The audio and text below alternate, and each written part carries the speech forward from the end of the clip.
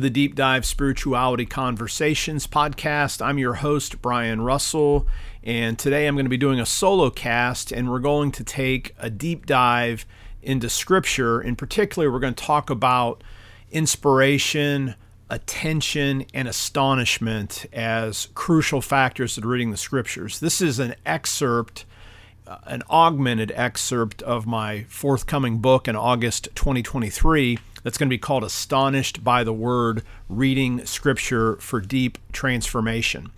In this book, I'm going to be unpacking a statement that Augustine made in his book on Christian doctrine. He comes back to this a couple of different times, and it's essentially what I would call a hermeneutic based on the Great Commandment. Augustine wrote, "So anyone who thinks that he's understood the divine scriptures or any part of them, but cannot by his or her understanding build up this double love of God and neighbor, has not yet succeeded in understanding them." I love that quotation because, in a sense, the most obvious reason to love Scripture, to read Scripture, is to grow in love for God and love for neighbor. It's to be transformed from the inside out.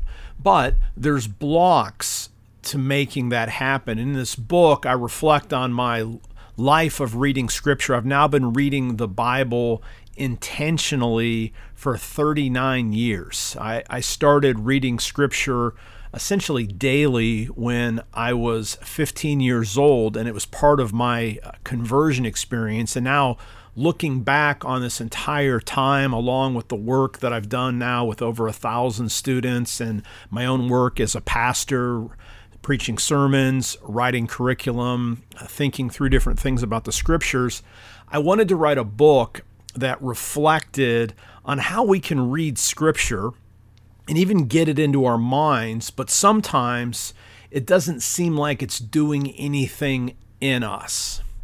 And so that's the purpose of Astonished by the Word. It's a book about how Scripture can form us and what it looks like for us to open ourselves up a little bit more to God, so that through the Spirit, God can come into our lives through our study of the text, and we can tangibly see that reflect back in our love for God and in our ability to love our neighbor, even as we grow, even in our ability to love ourselves. If you're interested in some updates on the book, I have all my contact information back here behind me, but I would in particular just say take a look at drbrianrussell.org, drbrianrussell.org.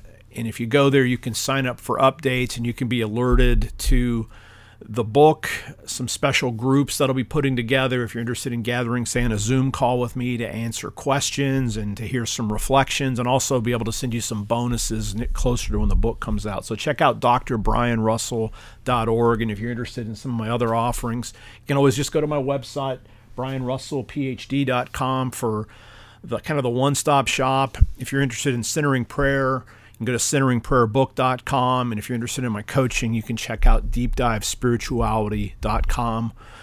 But I would love to have you sign up for some information on Astonished by the Word. Thomas Merton has a little book on Scripture, and in it, he has a great quotation. He said, "It's the very nature of the Bible to affront, perplex, and astonish the human mind." Scripture is an essential means of grace that God uses to shape us into the people that He created us to be. As Christians, we talk about the inspiration of Scripture. I've taught on the inspiration of Scripture. But what does it mean?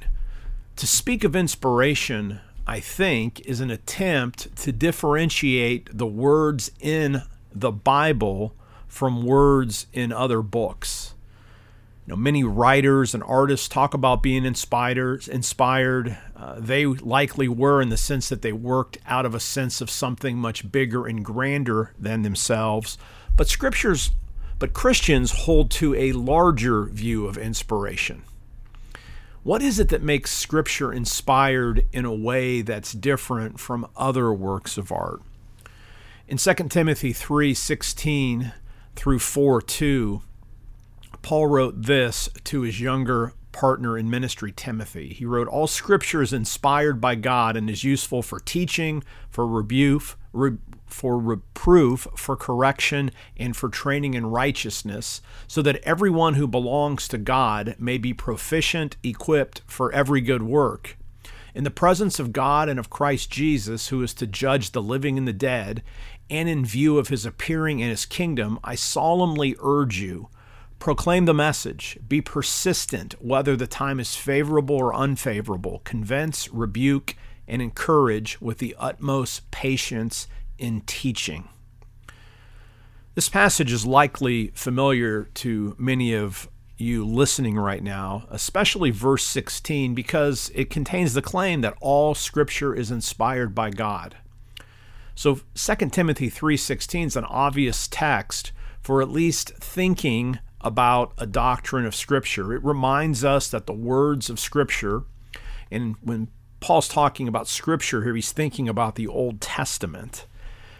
But his words remind us that Scripture are God-breathed, and God-breathed is the literal meaning of that Greek word translated inspired. To believe in the inspiration of Scripture is part of our faith, and it's a core element that's united Christians as well as Jewish persons with respect to the Hebrew Scriptures, the Old Testament, throughout history. And I'm not interested in attempting to defend the inspiration of Scripture. So my book is going to be a little bit different. This isn't a book on apologetics, because I don't think Scripture requires defending.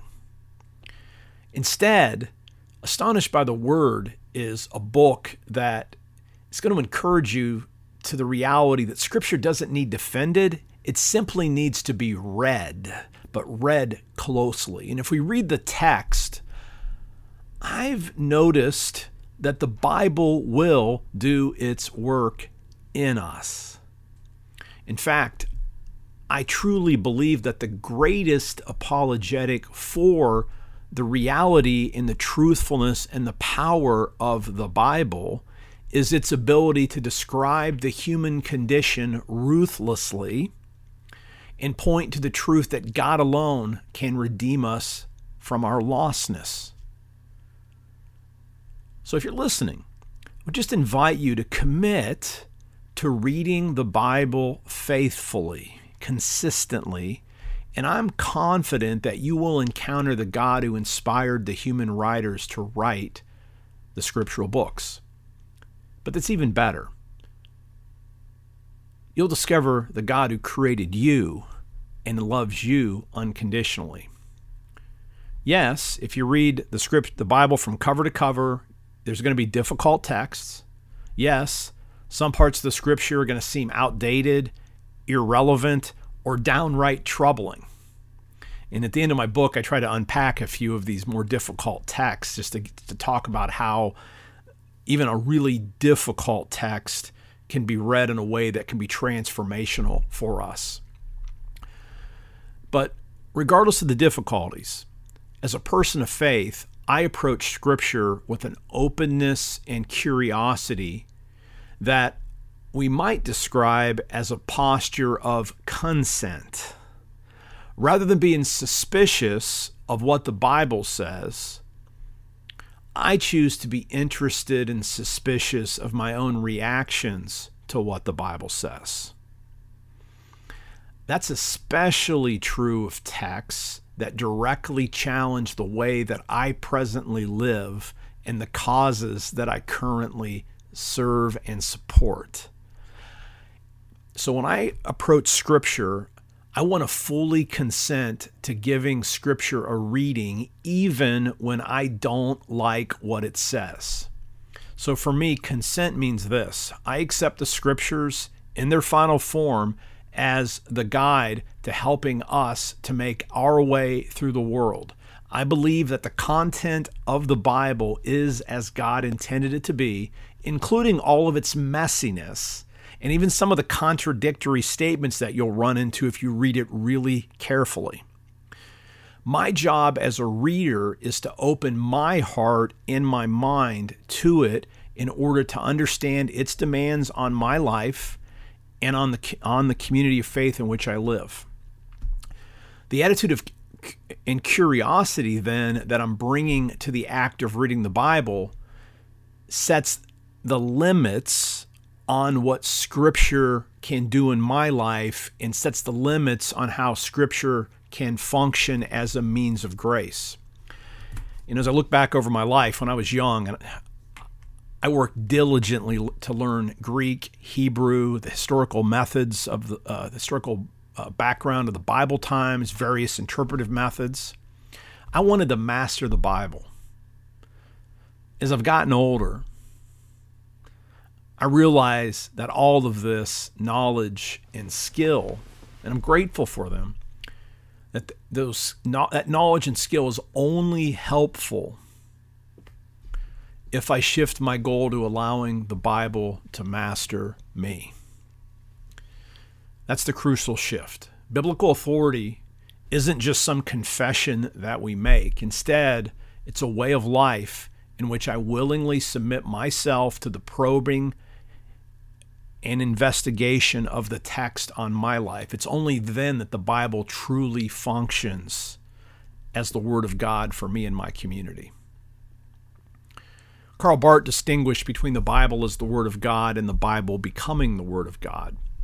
Barth's thinking is complex and nuanced, and I don't claim to be an expert, but at the core, he makes a powerful observation. By distinguishing between the text as some sort of magical book, those are my words, not Barth's, and the text as a vehicle for God's grace through the power of the Holy Spirit, the responsibility is put squarely on us as readers and hearers of the Word. Since the Bible becomes the Word of God through the Holy Spirit, we, as students, must prepare ourselves for a conversation with it. The Spirit enlivens the Word, but friends, we can quench the Spirit's work in our own lives. We can suppress the power of the Word consciously through inattentiveness, willful neglect, or even rebellion. We can also negate its power unconsciously through blocks caused by our upbringing and our life experiences, both our positive experiences in life and our negative ones. Trauma, shame, guilt, fear, all of those things can actually be inner blocks to the work that God wants to do in us through Scripture if we can open ourselves up. In John Steinbeck's classic novel, East of Eden, Steinbeck offers us a modern retelling of the Cain and Abel story. And one of my favorite parts is its description of the matriarch, Liza Hamilton. She and her husband Samuel were immigrants from Ireland to the Salina Valley in California. Liza was depicted as the pious anchor of the family. She read the Bible regularly. It's interesting how Steinbeck, this is one of my favorite quotations from literature of all time, how Steinbeck describes her commitment to Scripture. He writes, "Her total intellectual association was the Bible, except the talk of Samuel and her children, and to them she did not listen. In that one book, she had her history and her poetry, her knowledge of peoples and things, her ethics, her morals, and her salvation. She never studied the Bible or inspected it. She just read it. The many places where it seems to refute itself did not confuse her in the least. And finally, she came to a point where she knew it so well that she went right on reading it without listening."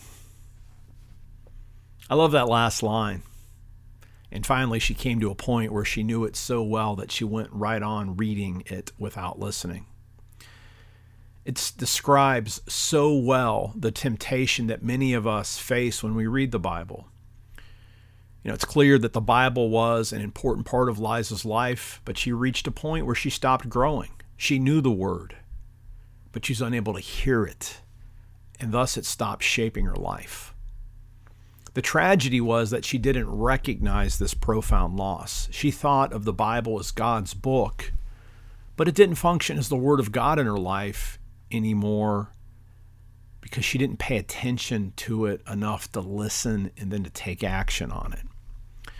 Wesley's comments in his notes on the inspiration of Scripture, he's commenting on 2 Timothy 3:16, are helpful.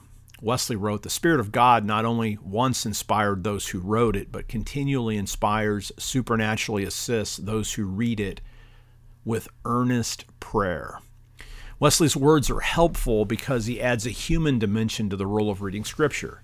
Don't pass over it too quickly. What he says, those who read it with earnest prayer. We can avoid the danger of inattentiveness in our study of the Word by committing to reading it prayerfully. I'm not suggesting that every study session must involve an intentional practice such as Lectio Divina, though I am going to model such a practice later on in the book. I am, however, advocating that we pray for illumination, guidance, and astonishment before and during our wrestling with the Word. We want the Holy Spirit quickening our minds, our imaginations, and our hearts as we listen attentively to the text. To pray while studying reminds us that God has much more at stake in our interpretive work than we do. Reading Scripture is about personal transformation for the purpose of societal transformation. Every reading of the text is always much bigger than our individual lives and agendas. I've struggled at times in my own life to be truly attentive to the Bible. We all will likely experience seasons of spiritual dryness. During such times, it can feel as though we are merely going through the motions of reading God's words. In these moments, it's critical to be self-aware of our spiritual condition. It's not a time for self-flagellation. It's time to become genuinely curious about our reaction to the Word and to take Wesley's advice about praying earnestly. The prayer I like to use goes like this: Lord, astonish me anew. Lord, astonish me anew. I believe that prayer is one of those prayer postures that God honors. Also, I seek to be genuinely interested in finding what's lurking under my struggle to read Scripture attentively. Does some part of the text remind me of a pain point or struggle in my past or present? Does the text seem irrelevant to my current context? And if so, how do I wish the text would address my life or community? Do I sense a deep dissonance with the text? And if so, what would it look like for me to realign my head, heart, and hands with what's going on in the text?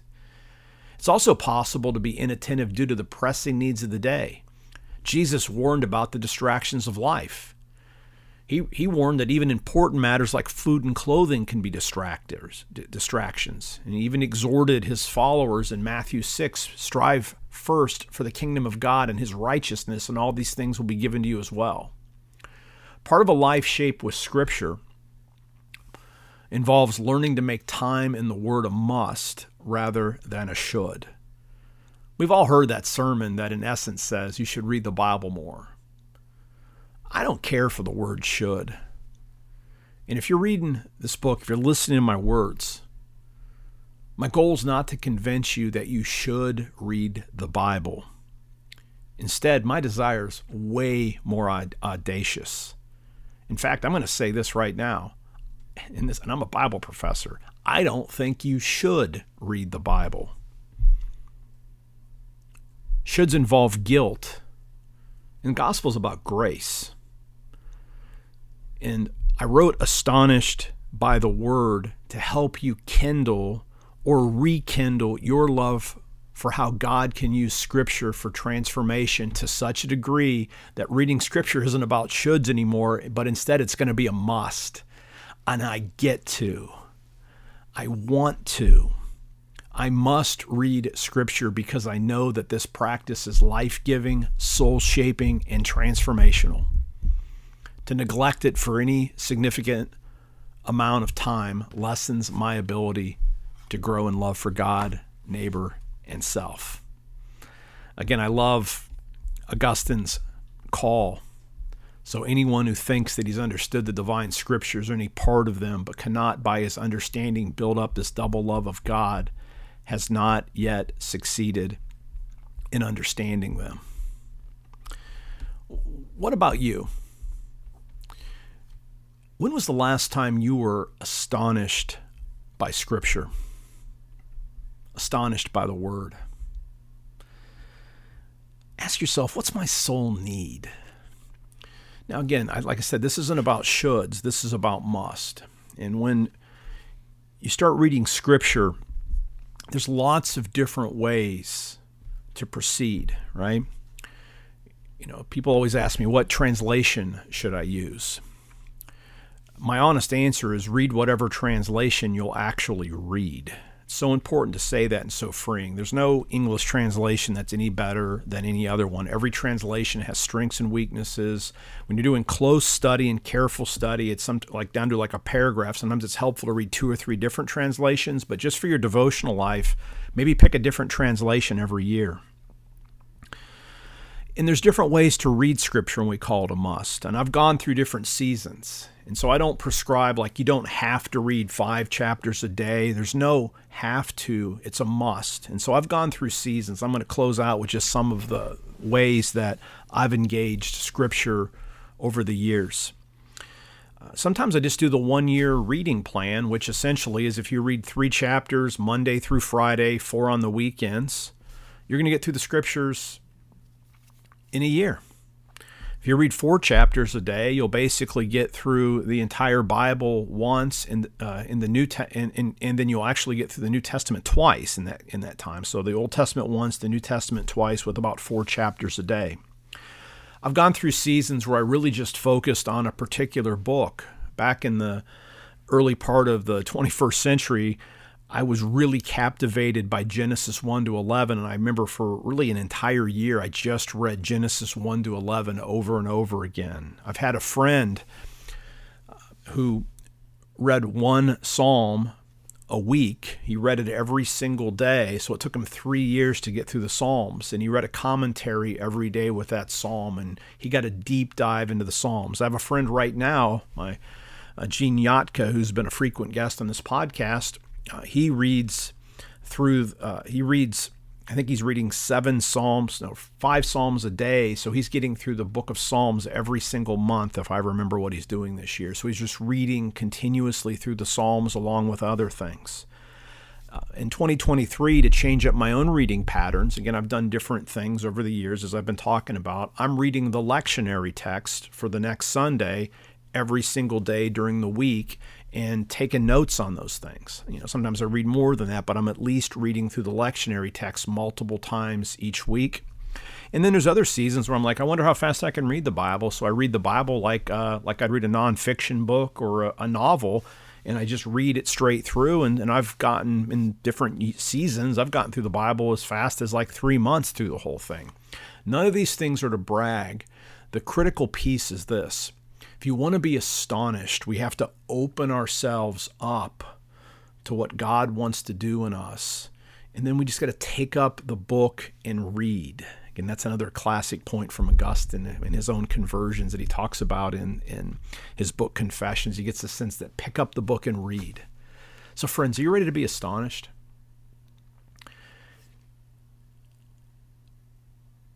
Make Scripture a must. And my new book, Astonished by the Word, coming out in August 2023, is going to help show you ways to open your own soul up for even more grace from God through the beautiful words in the Scripture. Again, love to hear what you think about the words. If you want to get a hold of me, you can reach me at deepdivespirituality@gmail.com. Again, if you're interested in Astonished by the Word, you can sign up for the updates, drbrianrussell.org.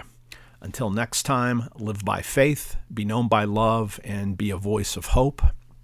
And all the references that I've made in this episode will be in the show notes. I'll see you next time.